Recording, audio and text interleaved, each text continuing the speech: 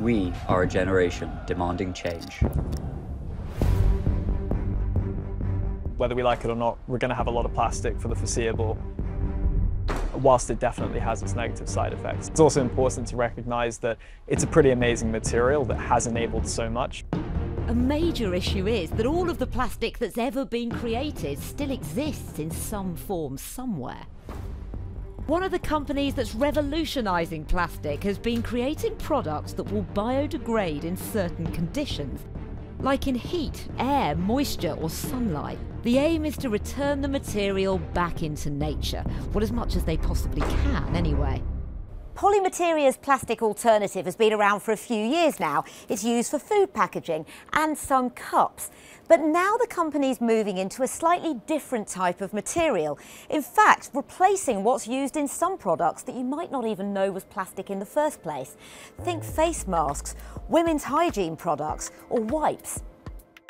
What we're doing for wipes, diapers, tea bags, they all have their unique use case, if you want, and also time frame within which we would want biodegradation to happen. How does the transformation process actually work? There's three core things. The time control piece, that's the self-destructing part. So that's something that at point of manufacture, we can dial that up or dial that down. That's literally within a couple of weeks is taking it from its plastic-like state into its wax-like state. But that's not where it stops. The third thing that we're doing is we make that wax draw in microbes and fungi and bacteria, and that is the way we're able to get those materials fully back to nature in less than a year. Well, they seem just the same as the plastic version. They feel the same, they look the same, but once they start to transform, that's when things are very different. And this is what it looks like. It's very, very soft and apparently is completely harmless. Looks like powder, but sort of disappears.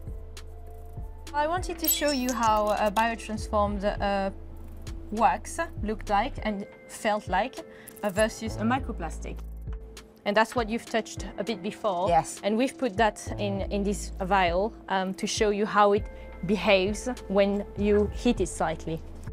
Now it's completely melting, and you can see that the other bit of plastic is completely the same. As I would expect to stay just the same. It just looks the same.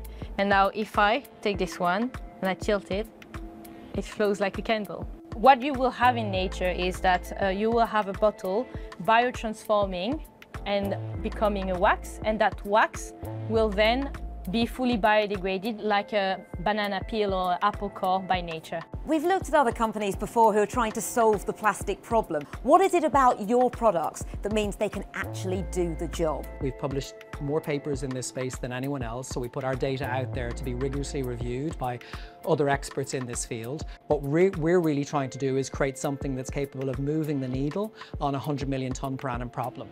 They are continuing to develop the technology, and whilst there's no silver bullet, there are alternatives being worked on. Founded by 22-year-old Jacob Nathan, Epoch Biodesign is looking to change the way plastic is broken down. We design enzymes that break down plastic waste, and the resulting chemicals that we make from that, we can manufacture into all sorts of new products like paints, coatings, fertilizers, cleaning products, and ultimately new plastic. The beauty of biology is that it enables us to carry out chemical reactions at very, very low temperatures. And so we can use enzymes that enable these sorts of chemical reactions to happen at very low temperatures and pressures to break down those plastics into those building blocks to make those new plastics again. There are two sides to this equation. One is we make way too much of the stuff, but the other is we don't actually know what to do with most of it once we're done using it, right?